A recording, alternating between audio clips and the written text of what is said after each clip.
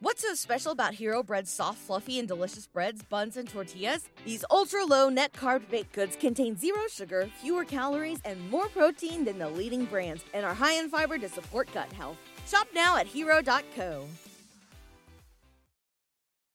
Hey everyone, Kevin checking in to let you know that the episode you're listening to right now is a re-upload of a previously released episode.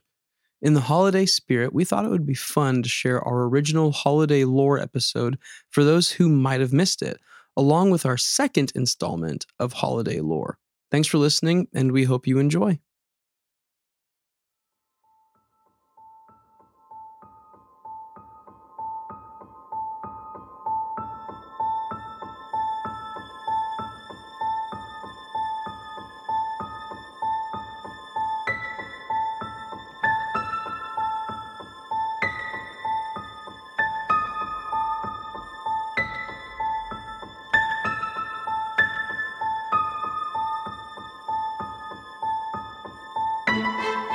Hey, welcome back to This One's a Doozy. I'm Kevin. And I'm Haley. We talk about stories of mystery, true crime, and folklore of the unusual, unsettling, and oftentimes unsavory goings-on of our world today, yesterday, and long ago. Yes, we do. We back. We're back on a Monday. That's right. That's right. Hopefully you are ready for some Yuletide horror. Yeah. I think, right? Yeah. Yes. Some real... That's why we're coming in hot on a Monday. Real creeps of Yuletime past. Yes. And Yuletime present for some of them. Oh, really? Yeah. This is going to be a fun one. This will be fun. Well, before we get ahead of ourselves, we have to ask ourselves the all-important questions. First one being, what are you drinking tonight? I'm not messing around. Mm-hmm. I'm keeping it simple. Mm-hmm. I got the Dr. P from the gas station, from the Come and Go. Nice. With the chewy ice going crunchy on too. Ice, yeah. Crunchy ice, whatever you call it. Nugget ice, crunchy ice, yeah. All that. It's not chewy though. It's the good stuff. Because whenever I think of chewy, I think of like a sour candy or like a chewy bar. Yeah. Not sponsored. Not yet. All right, chewy. Somebody, one of these corporations has got to jump on board one of these times. They're gonna miss the train. Exactly. They're not careful. Be an early adopter. Yeah. But what are you drinking? I am drinking a vanilla Coke, also from the gas station. From the Come and Go. And it's got some Jim Beam mixed into it. It's been a minute since I've had a basic Coke and whiskey. Yeah. And it just feels right. It's that time of year for me where it's like a good whiskey drink. Yeah. Just sounds about right. Well, shout out to the lovely gas station attendant at the Come and Go who gave us our drinks for free this time. That's I was like, nice. Thanks. That was really kind of you. I'm not going to oust this person completely, but I will say, if you're listening, yeah, it's much appreciated. You could say that this person is the first unofficial sponsor. Yeah, I didn't get to check out the name on the name tag, so I can't thank this person formally, but thanks. Yeah, thanks. Everything tastes better when it's free. It's true. You can't get past it. Yep. Well, do you have a feel-good fact for us today? I sure do. Okay. So, in Switzerland, it's illegal to own a singular guinea pig. Because they're such social creatures and they thrive in pairs or groups, you have to own at least 2 if you ever decide to add guinea pigs to your family if you live in Switzerland. So, which is like really sweet. Yeah. Like, we are an inseparable pair group of guinea pigs. You get one of us, you get all of us. Exactly. I love that. I love that they've outlawed individual guinea pigs. Yeah, I think that there's something very sweet about caring about these little creatures so much to like make legislation. Do you know the nuance of that? Them. Like if you have to and one of them dies? I don't know the nuance of that. Okay. I'm assuming so though. Yeah. I mean, I'm assuming so. You might have like a window. Swiss listeners, we actually do have a couple. Or at least one. Swiss listener. Let us know if you are checking out this episode. And if you know about the guinea pig laws, tell me about it. We need to know more. Yes. There's a gap between us and the appropriate knowledge of guinea pig laws. Yeah. Globally, but especially in Switzerland. Yeah. Wow. Yeah. I love that. That's a lot. I think that is very, very sweet, and that does make me feel pretty good. Yeah. That's a good. I feel warmed. Feel good fact. Yeah. And now here we are, ready for you to bring us down. I don't know if this will bring us down. Oh, okay. Okay. I think that this is kind of like a weird upper. Okay. So it's going to be a weird one, but a fun one. Well, then why don't you go ahead and tell us what you got cooking over there? Yeah. So I figured that since last week and the week before we had some pretty rough episodes and we have a couple of rough ones coming up, I thought it would be fun to do something a little bit lighthearted as an extra episode. So today we're talking about some of the creepier figures in Christmas lore around the world. In fairness, though, most, if not all of the characters that I'll be talking about come from old school Yule tradition, and some of them will eventually blend with formal Christmas tradition, in different parts of history. Sure.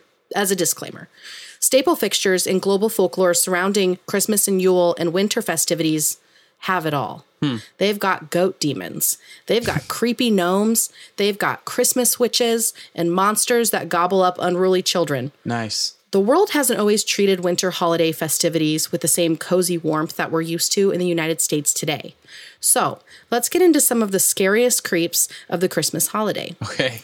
Grab yourself some cocoa, wrap up in your coziest blanket, and strap in, because this one's a doozy. All right.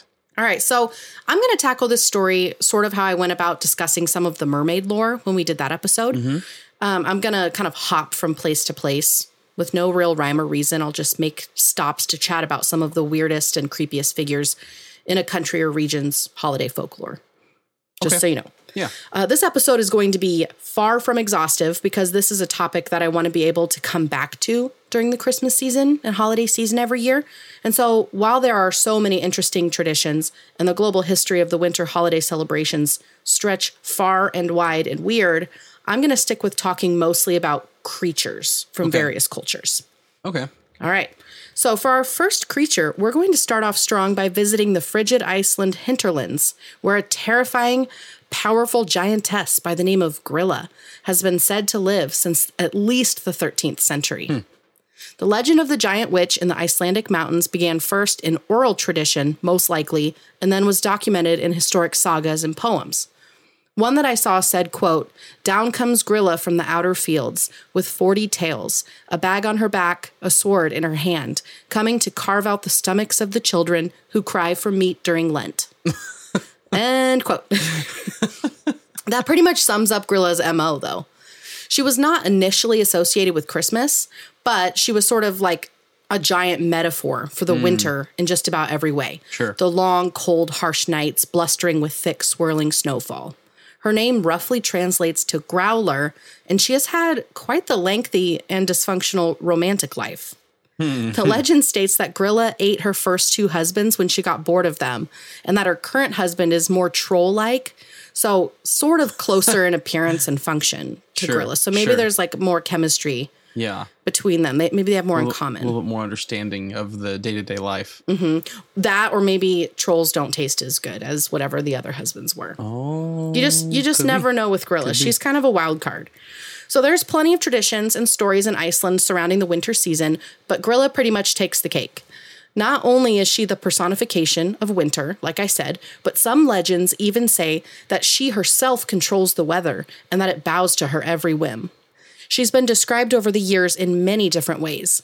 She's commonly described as being massively tall and powerful, with cloven feet and either a horned tail or dozens of horned tails. Oh. So like a multitude, which is very scary.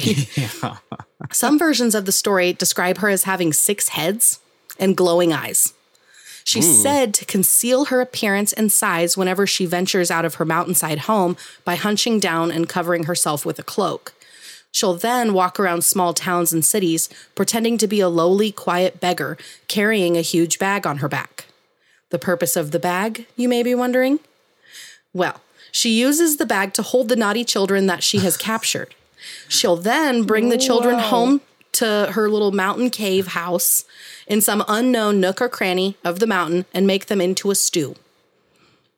Little kid soup for you. Little kid soup. Wow. It's said that there was never a shortage of her kid stew. She never ran out.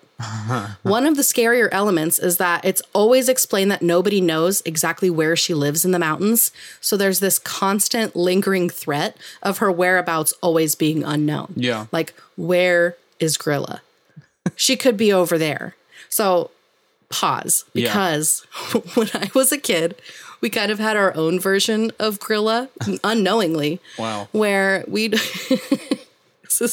I don't know if I've ever told you this story, but whenever my parents would take us anywhere, my dad, whenever he would hint or catch a whiff of some bad kid behavior coming, he would be like, uh-oh, guys, don't look now. Don't look behind you, but Joe's here.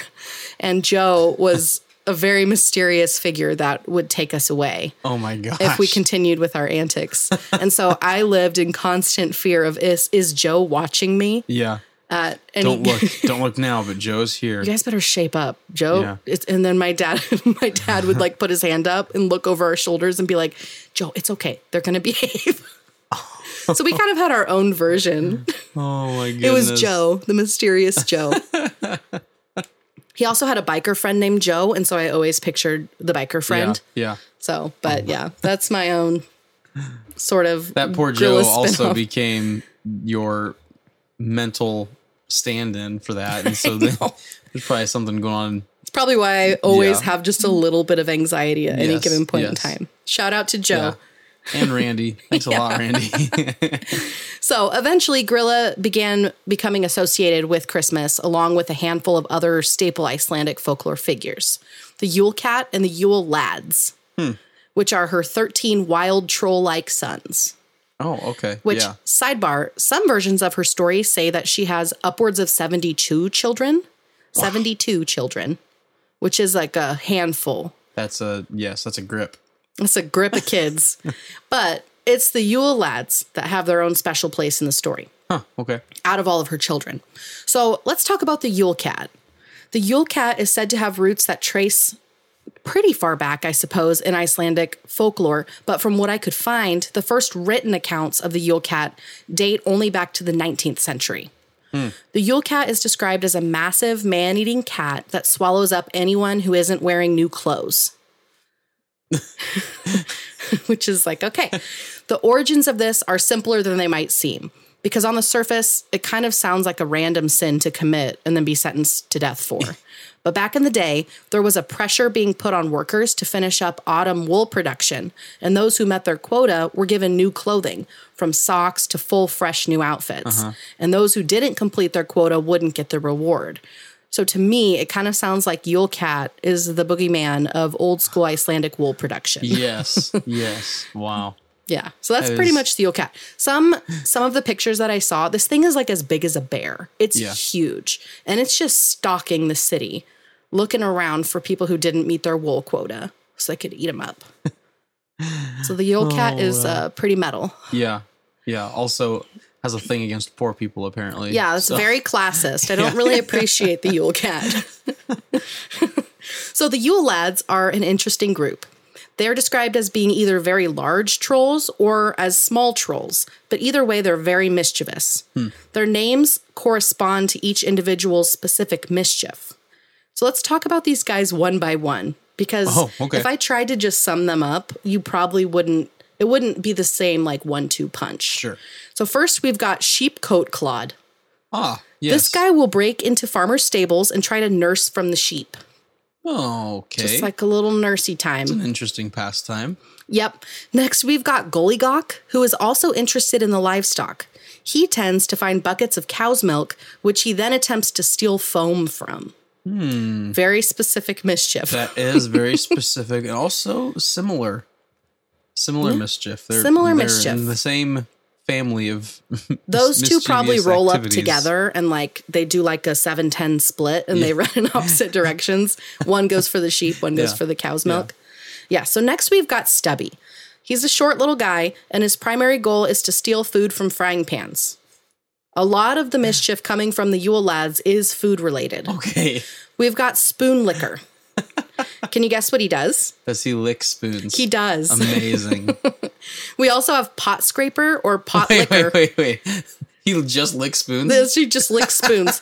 It's unclear whether he licks spoons that, like, you know, you're mixing the brownies. There's like a purpose. Or if he just finds the spoons, like, kids better put the dishes away, otherwise spoon licker's going to come and lick all the spoons. And then you have to wash them again. I don't know. That's my assumption. Amazing.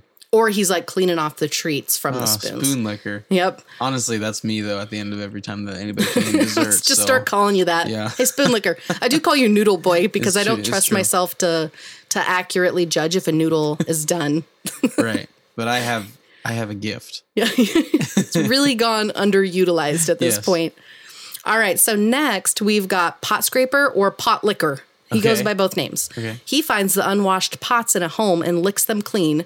Which, like, I wouldn't be too mad. That's a positive. That's a net positive with pot licker. Favor. Like, thanks, man. Appreciate it. We also have bowl licker, who would take bowls from under people's beds and lick them clean. I learned that in Iceland, at least a while ago, it was pretty common to store bowls of food under the bed for whatever reason. So bowl licker was not as helpful as pot licker because they were saving that food for later. Whereas the pots are just like the little scraps. Got it. Yeah. So that one, thanks for nothing, bowl licker. Yeah. Also, these are like amazing insults. Yes. Like we're just revealing a lot tonight. We're revealing a lot tonight. I like to just call you random pet names. Uh-huh. I mean, we've got Baby Spice. We've got Sporty. Uh-huh. We've got Muffin. Yes. Now we've also got Spoon Licker and Pot Licker. Get over here, Pot Licker. Yeah. These are just giving me new nicknames. Sporty Spice. I called you Scooter the other day. Okay, so now we have Door Slammer, who walks around the house at night and just slams doors all through the night, keeping the family awake. This is a little bit more poltergeisty now. Yeah, a little creepy. Yeah. Next, we have Skyr Gobbler. I'm shooting for the moon with that pronunciation. So his main priority is stealing and eating all of the skyr, which is an Icelandic yogurt. Oh, okay.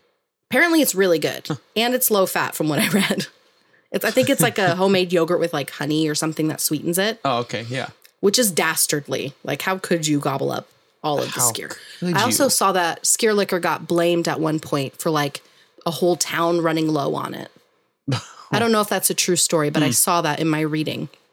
So now we've got Meat Hook, who steals all of the meat that's been left out. He has a special interest in swiping smoked lamb. That's his favorite. Ooh, Your smoked lamb is not safe. It's good stuff, honestly. We also have Door Sniffer, who is different from Door Slammer in that he doesn't do much of anything with doors.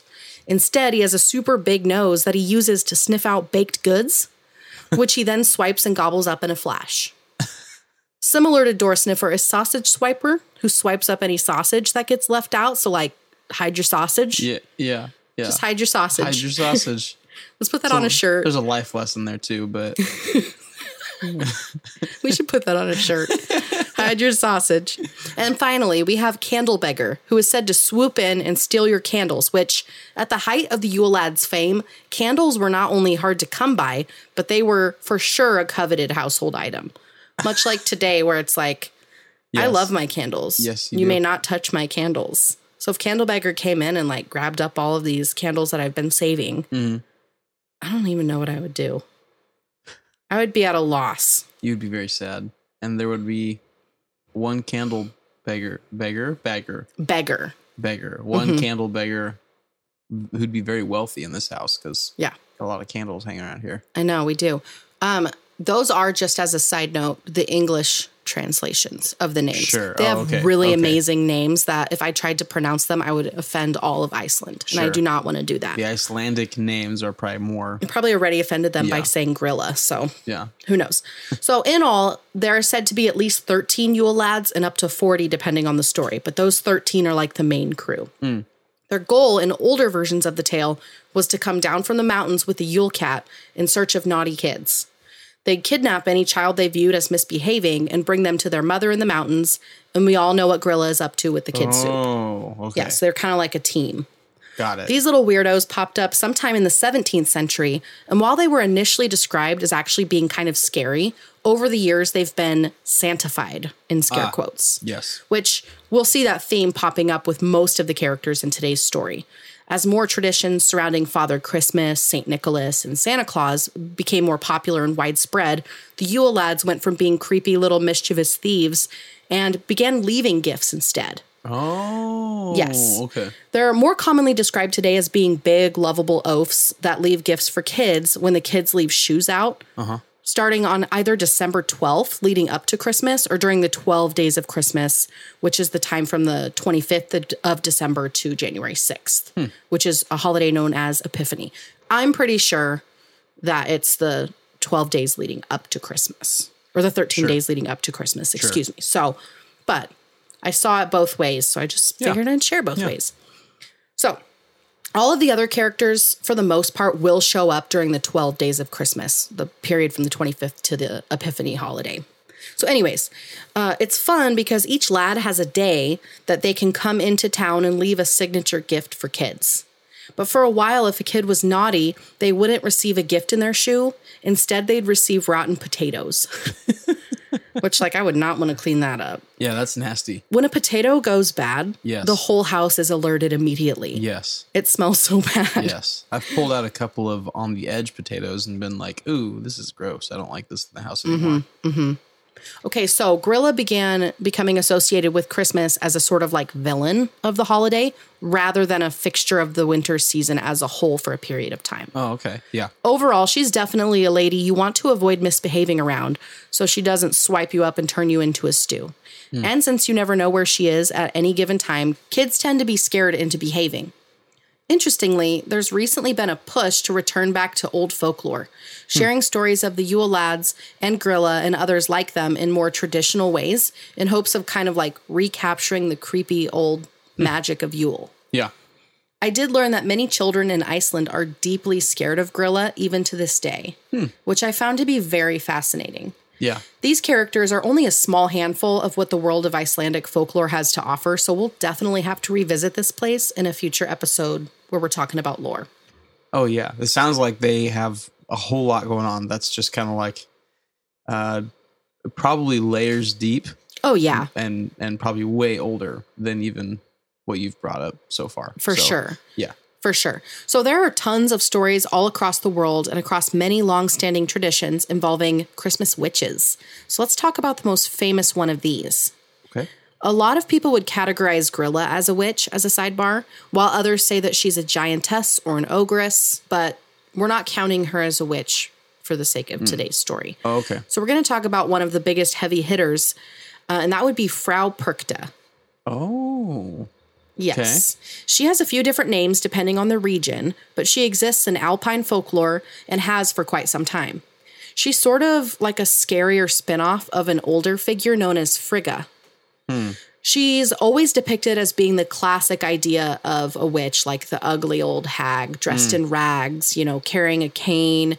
And she also hides a huge knife under her skirt. Oh, that is kind of creepy. Okay. Some depictions also show Perkta with a beak-like nose that she made out of iron, which is weirdly terrifying. So her MO was to punish those who didn't finish their weaving by Epiphany each year. Kind of similar to the Yule Cat. Yes. But older, and I think scarier than the Yule Cat. Yeah.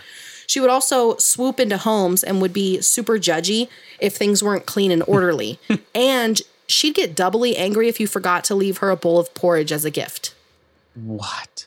Most of the time, if you didn't get your weaving done, it was said that Perkta would come in and trample out your incomplete work, making you need to start all over and spin faster. Oh my gosh. Why does this seem like a little bit of a nega Santa Claus? There's a lot of, I saw it referred to as anti-Santas or Anti-Claus, which I thought was clever. That's clever. I like that better Very than clever. What I said. So let's just say that, dang it, you got behind on your weaving. You didn't have time to tidy up, let alone whip up a steaming bowl of porridge to leave for Frau Perkta. Well, you'd be in for it in a big way. Those who fail to meet these requirements will be met in the middle of the night with Perkta busting her way into your room and disemboweling you, replacing your innards with straw and pebbles before she takes off to the next house. If you did manage to get your work done, clean your house, and leave a bowl of porridge out for her, she'll leave you a silver coin in your shoe as a reward. Oh, wow. Yeah. I mean, those two things. I would be disemboweled 10 years ago if it was me. I'm like looking around at the 14 piles of laundry that I have yet to fold.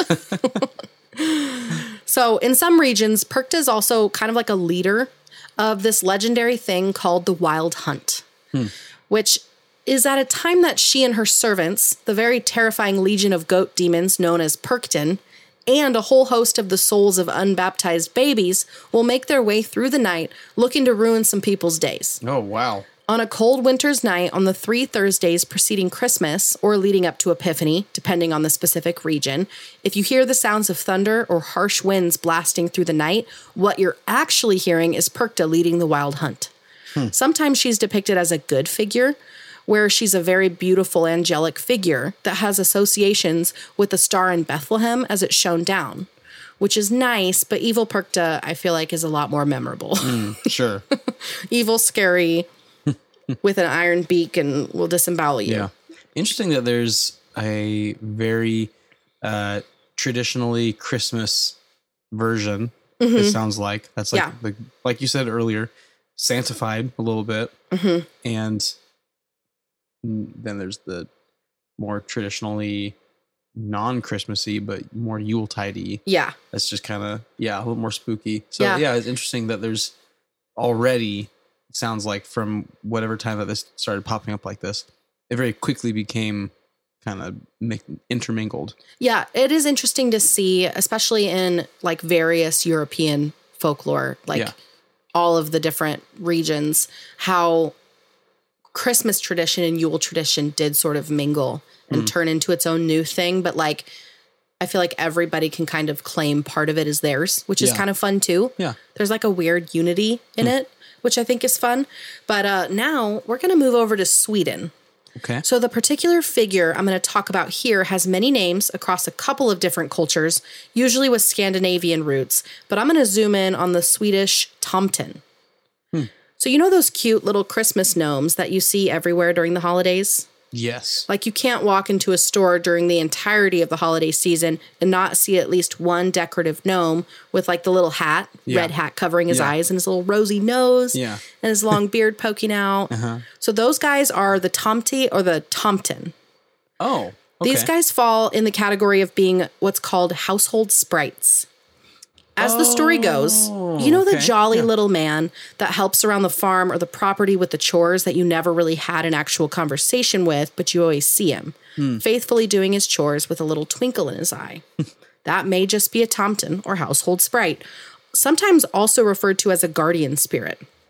The name comes from the word tomt, which refers to the packed dirt underneath buildings or homesteads that then extends out onto the whole property. So the tomten or tomtegubbe, literally translates to old man about the grounds. Wow. Which is interesting. Yeah. So these guys are described as tiny little loners who are excellent at keeping house, but will turn violent if you should cross them in any way. Their loyalty is earned. Yes. Their loyalty is earned through fair treatment and the appropriate showing of gratitude for their work. You can express your gratitude to a tomte by leaving them a bowl of porridge, which many of the more famous stories involving the tomte focus on the porridge, as we'll see here in a minute. They have been known to hang out with feral cats, and it's noted that the tomten and the cat share both size and temperament. Some people have wrongly compared them to elves, like the elves in Santa's workshop, or will compare them to the jolly old Saint Nick himself, but that's definitely not how the tomten do.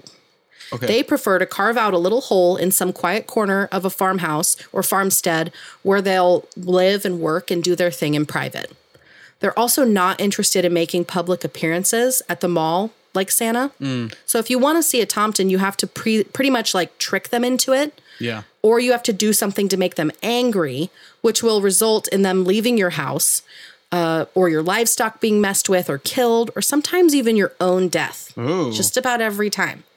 So you either luck into seeing them, trick them, or make them mad. Otherwise, you don't see them.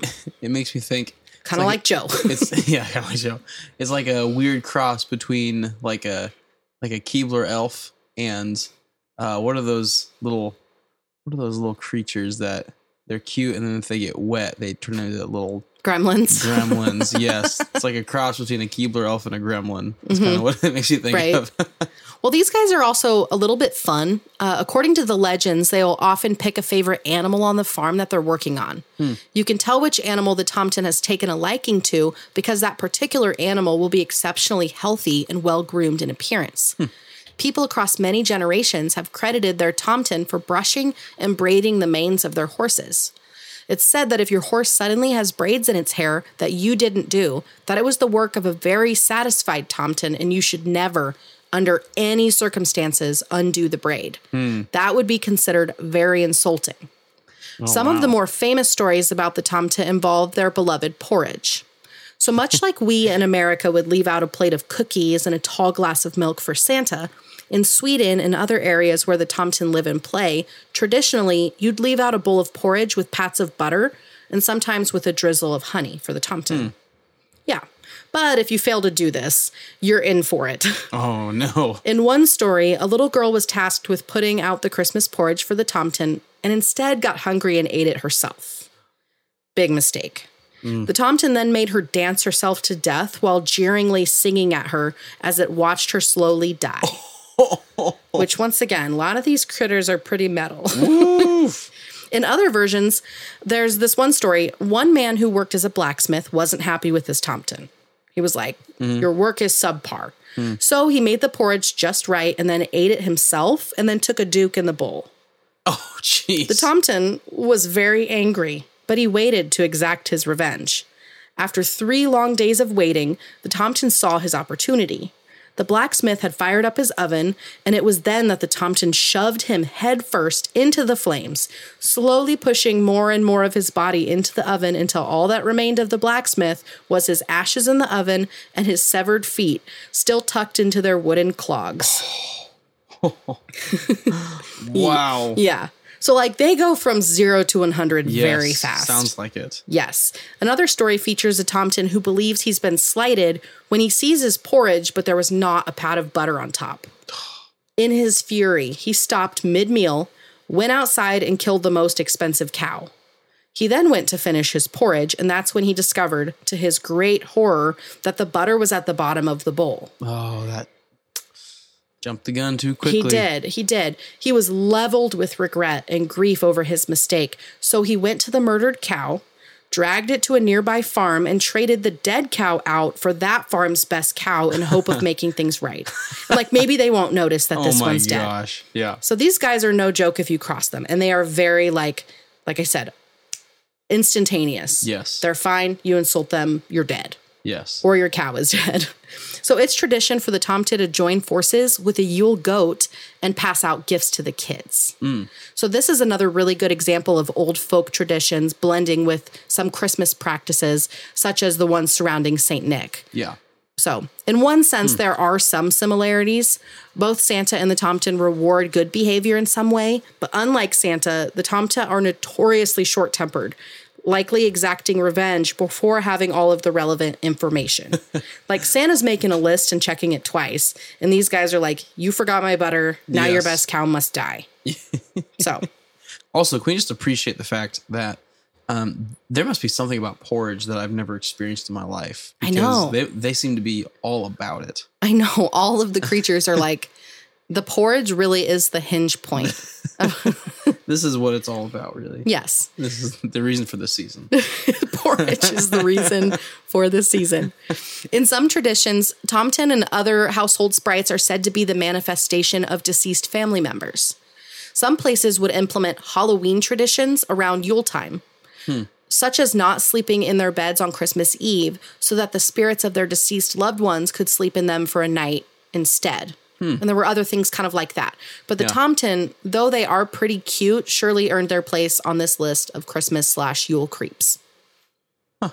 So yeah, those little guys that you see, hopefully next time you see one at the mall, at the Target, at the flower shop. Give them the respect that Shout they are out owed. to Katie for sending me a really amazing article that I'm going to link about not just the Tomten, but also like other Swedish traditions. I feel like me and the Swedes would like rock hard together. Like, I'm like a little bit of a curmudgeon. Like a little bit. Yeah. I don't want to be, but I just am. You are. And I'm like, I'm working on it. I'm trying to be a little bit more holly jolly, but I don't know. So you just do your best. And I feel like we should visit Sweden during the Christmas time. Yeah. During Yule time. But on the topic of weird little goblins and creatures who dedicate their existences, particularly during the Christmas season, to mischief and debauchery. These next guys are the perfect blend of the last two characters we talked about. What's so special about Hero Bread's soft, fluffy, and delicious breads, buns, and tortillas? These ultra-low net-carb baked goods contain zero sugar, fewer calories, and more protein than the leading brands, and are high in fiber to support gut health. Shop now at hero.co. These ones are popular in Greece and other cities and countries in the region, and they're called the Kilkantzaros. And I, once again, am shooting for the moon. These guys are a blend of a whole mess of the scariest creatures in all of global folklore. In some versions, they live underground all year, minus the 12 days of Christmas. So for all but those 12 days each year, these little monsters are underground, chopping away at the tree of life. Oh. Like they want to destroy the world. Wow. The great news is that their time above ground gives the tree of life enough time to heal itself and like regenerate. So that's good. They're just on the hamster wheel. Yep. Not ever able to totally complete the task. You just hit the nail on the head exactly, and you don't even have all the info. I'm proud of you. Oh, wow. Okay. So other versions of the legend state that for all but the 12 days of Christmas, the little goblins are actually walking around in human form. Oh. Many believe that they're normally mortal children because they have a real taste for sweets, and it's believed that any children born on Christmas Day are usually the targets for becoming a Kilkantzaro. I'm so sorry. Since Jesus doesn't like sharing his birthday with anyone. So, like, to avoid your Christmas baby, luckily, there is a way to prevent it. Oh, that's to good. avoid your Christmas baby living a double life as a goblin, it was customary for Greek mothers to tie garlic to their newborns to ward off the creatures. Yes. But either way, these little creeps have made quite the name for themselves over the course of centuries, despite how hard it is for me and my Midwestern sensibilities to pronounce it correctly. Yeah. They have a few physical descriptions that vary depending on the area that you're in, but generally speaking, they're short little goblins with glowing red eyes. They're covered in thick black hair and are often depicted with either club feet or one foot that's larger than the other one. And then they tend to have a tongue that's just a little bit too long. Which something about that is like that gives is me the unsettling. Yeah. Yes. That little chill up my spine that's like, ugh. So their tongue is also forked in some version of the legend. So these guys tend to show up during the 12 days of Christmas. And when they show up, you can expect complete havoc. An author from Athens by the name of John Tompkinson, who wrote the book Haunted Greece, Nymphs, Vampires, and Other Exotica, called these guys and their wild antics, quote, drunken yobs coming out of a pub, end quote. Which I love. Yobs. It's a beautiful word. Yes. Despite being small, these guys do pack a punch. Under the dark cover of night during the 12 days of Christmas, they travel in packs or hordes and descend upon village after village, stealing people's food, trashing their homes, urinating on their flowers, flipping over furniture, and just generally running amok. They can enter your home through the chimney, but more bold members of the group will just walk straight through your door if you're not prepared. Another bit of good news is that these guys are not super bright and they are pretty easy to ward off. There are a few methods, such as hanging a pig jaw immediately inside of your door, as well as keeping fires lit in the hearth of your home because they're deterred by fire. Sure. And there's also like things you can add to the fire to like add a little spook to it. Like you can throw salt in it and it'll crackle really loud, or certain herbs and things like that. Yeah. And like the little guys will be like, oh, no way. Yeah. Not even going to try. There's fire in that house. It's interesting because it's still more anti-Santa, anti-elf, kind of like I know. They're the opposite and equal kind of deal, which is interesting. Santa is kind of like the answer to all of these problems. It kind of feels like. Yeah. Like the implementation of Santa was like, oh, you've got goblins coming in your chimney? Look out. Here comes Santa Claus right down Santa Claus Lane. He'll leave you some gifts. He's real nice. Yeah. You don't need to start a fire because Santa's here to just leave you presents. He'll take care of it. Yeah. So it was a custom for the father in a home to cut a log from a spiky tree, such as a prickly pear tree, and then he would place the log in the fire, keeping these guys from entering the home. Other more fun ways to ward them off include, but are not limited to, putting a colander outside of your door. Since they're not very smart and they're easily distracted, the colander with its many countable holes would keep them occupied for long stretches of time, at least buying your family enough time for the sun to rise and for the little menaces to retreat until the next nightfall. Because they only really do their business at night. Got it, yeah. Just distract them all night with holes in a bowl. Wow, who knew? Who knew? They will also be determined to attempt to count the threads of a flax strand that you weave together that you can put outside, which can distract them till sunrise also. You can also paint a black cross on your front door. You can leave treats and food inside of the chimney as well, because they'll be like, oh, this is what I'm here for. Yeah. I got the treat. What was I doing again? Next house. Yeah. More treats. Yeah, more treats. So it was common in Greece to have their own version of the Christmas tree, which was a sprig of basil that remained suspended over a bowl of water. The mother in the home would then take the sprig of basil and use it to sprinkle water throughout the home to keep the Kilkansaros away. That was kind of like a tradition. Yeah. A couple times a day, she'd just walk around just like sprinkling basil water around. The surefire way to get rid of them, should a herd successfully enter your home, would take place when the village priest came to town. He'd travel around and visit homes on Epiphany Eve, so January 5th. He'd do some fancy pants magic with some basil and his smoke censer, which is like that little ball on a chain that's got like incense on it. Yeah. And he'd splash some holy water mixed with frankincense. And that would definitely get rid of the creatures until the following year, which would leave you then with plenty of time to get the necessary items to ward them off when they come back next year. Yeah. Because they're coming back. They are resilient. On Epiphany Eve, it was a practice in Cyprus to make pancakes and put them on the roof as a sort of parting gift to the Kilkansaros, letting them know that it was nothing personal, that we didn't invite you in, but like, here, have some sweets, some be on your way. Yeah. Go on, we'll see you next year, you know. Other areas had similar practices of offering food and or sweets as a parting gift.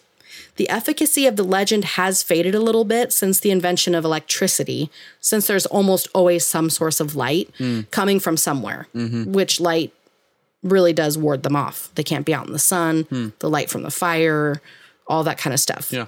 If you really think about it, we don't really know dark nights today the way that people across the world did before electricity was invented. But either way, the Kilkansaros have remained a staple fixture in holiday lore for many generations in Greece and the surrounding areas. Okay, last, but certainly not least, I'm going to sort of blend the last several characters together in this episode because they are kind of intertwined and related. Sure. The first one I'm going to talk about is Necht Ruprecht. I'm sure I butchered that.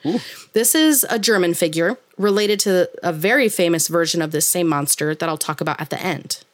He's depicted usually as half goat, half demon, with horns, and it stands on two hind cloven feet. Ooh. He's usually wearing priestly dark robes with a pointed hood that his horns kind of like jut out of. Ooh. He's always got his sack and a rod or switch made out of birch branches. This guy is said to show up with Santa, and he acts as like Santa's wingman. While Santa is set on rewarding all of the good little girls and boys, Necht Ruprecht has one goal: to punish wrongdoers. Oh my gosh. Justice. The pair will set out on St. Nicholas Day, which is December 6th, and do their thing. While this one faded in popularity when another similar beast rose to fame, an 1862 poem still gets passed around. Roughly translated to English, this is how the poem goes. From out of the forest, I now appear.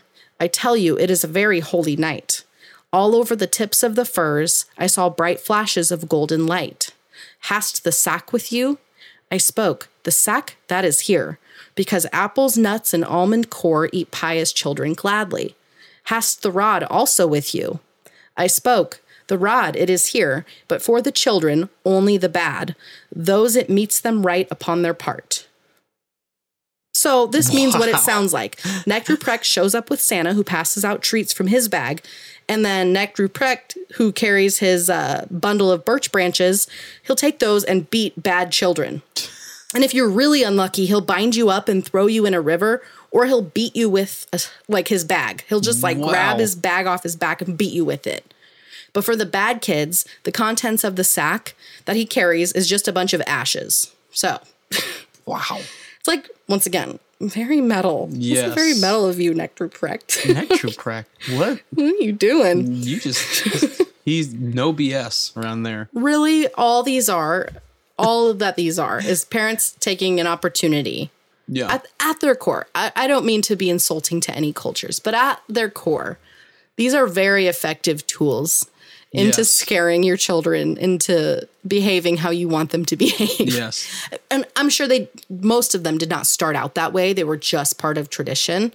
Mm-hmm. But then eventually it's like, hey, I've got an idea. What if they only scare the kid? What if they only take the kids? Yeah. What if they only beat the kids with the birch branches? Gosh. Yeah. So there are tons of different regional variations of this same creature, but the last and possibly most globally famous of these being Chert, or more recognizable to many of us as Krampus. Ah, yes. To keep it easy on myself, I'm going to stick with calling this creature Krampus. Mm-hmm. So Krampus is a legendary figure in Alpine folklore that has seen a resurgence across the entire world in the last couple of decades. It's believed that the origins of Krampus date back to the early Middle Ages. Wow. And possibly even earlier than that. And that he's one of the sons of Hel, which is the god of the underworld in Norse folklore and mythology. Krampus is depicted as half goat, half demon, and he is scary.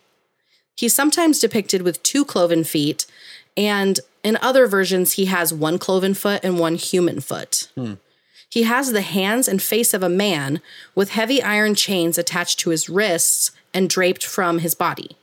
The leather belt around his waist has several bells on it, so before you ever catch a glimpse of this terrifying monster, you can hear the faint jingle of bells and rattling of chains as you wait dreadfully for him to come and do what he does. Wow.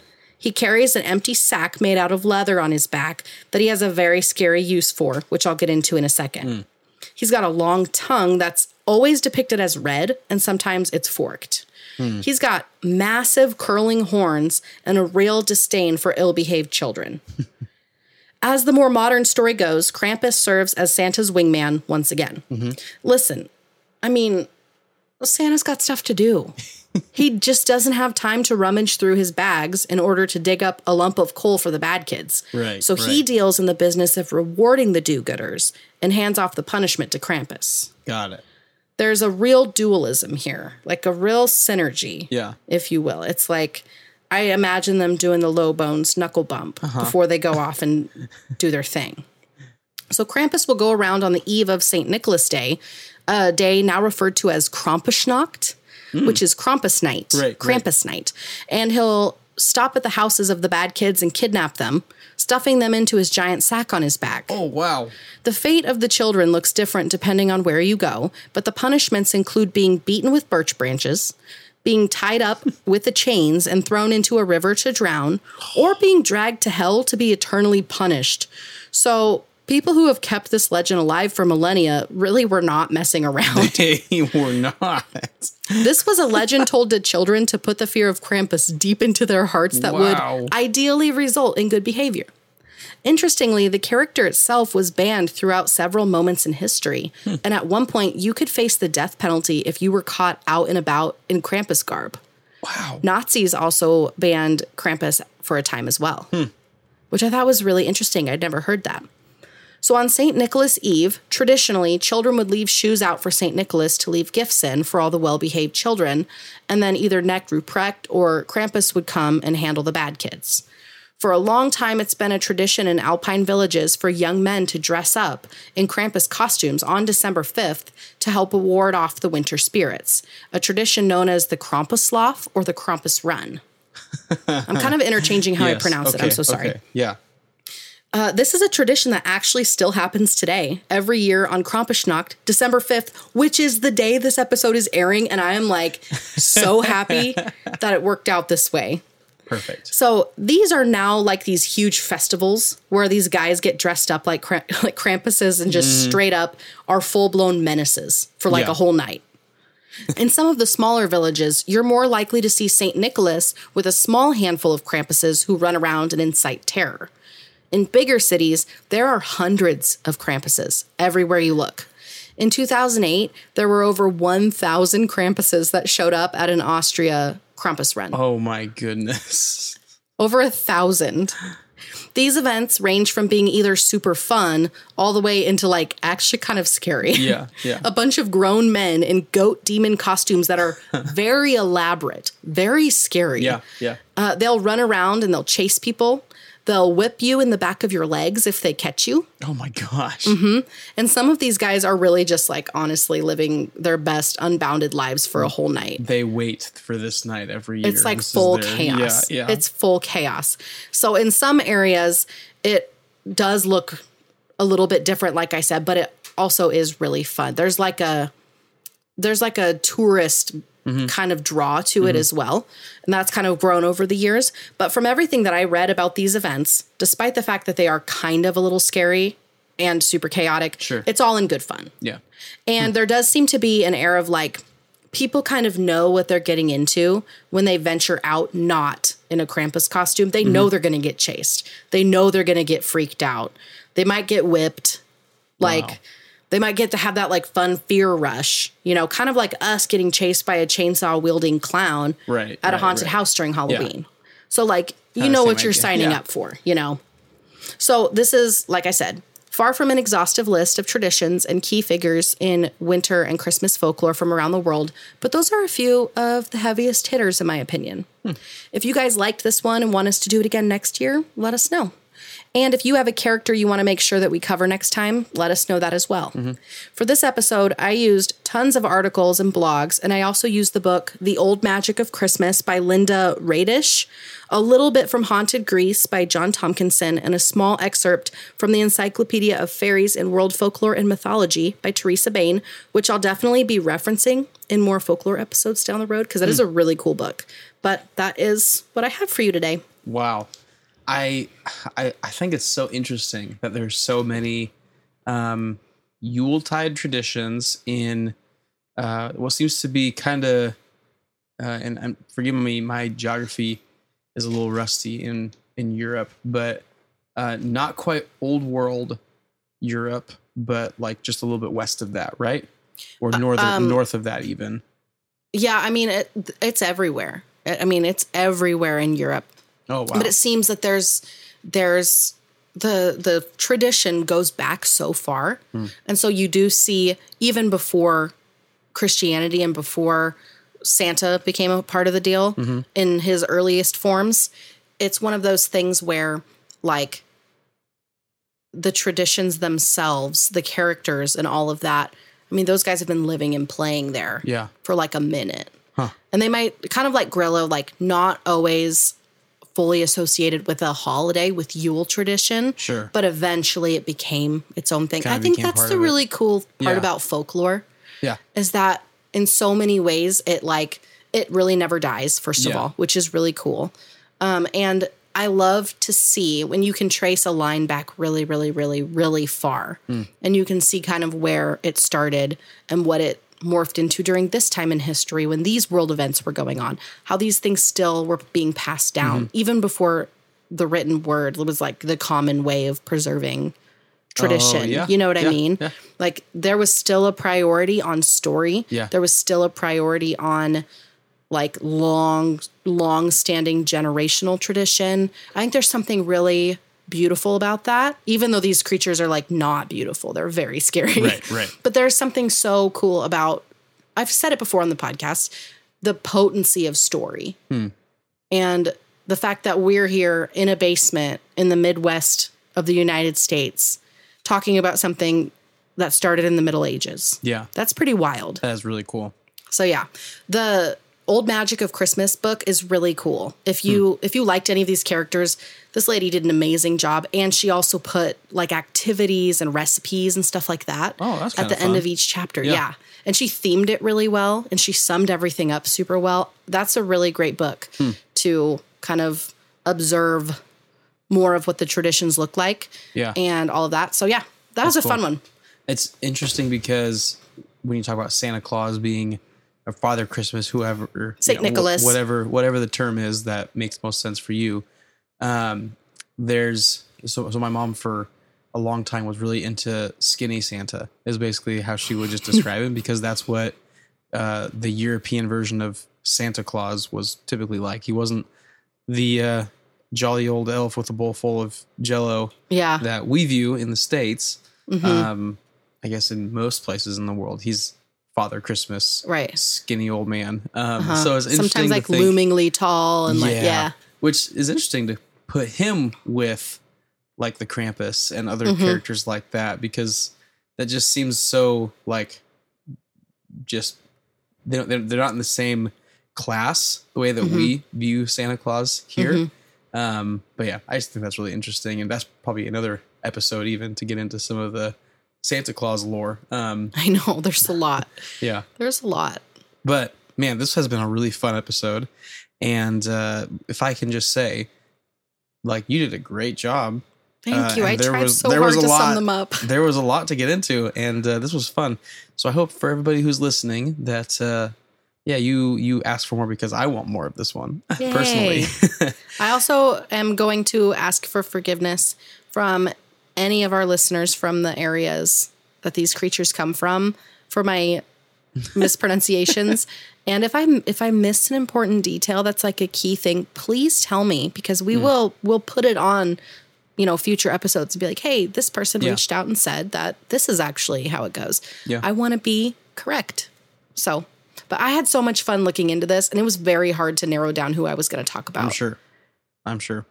Well, thank you so much for listening to the unusual, unsettling, and unsavory story today. Really, mostly just unusual. This was almost perfectly savory. I want more of it. Here's the thing. It's not unusual. It's unusual subjectively to us, but this has been tradition for literal millennia. Wow, we're getting meta right now. We're getting so meta. So usual. So usual, so savory, super settling. Yes. That's honestly how I feel. This is a great one. I love folklore so much. It is fun. It is fun. Well, thanks for listening. If you haven't already, please make sure that you are subscribed on your preferred listening platform, and please leave a glowing 5-star review. The more of those that we have, the easier it is for other people to find this podcast. And make sure that you are following us on all the social media platforms as well. We're on Instagram and TikTok at This One Is a Doozy, and also on Facebook, This One's a Doozy Podcast. And with that, we will see you later this week for another doozy. All right, bye. Thanks.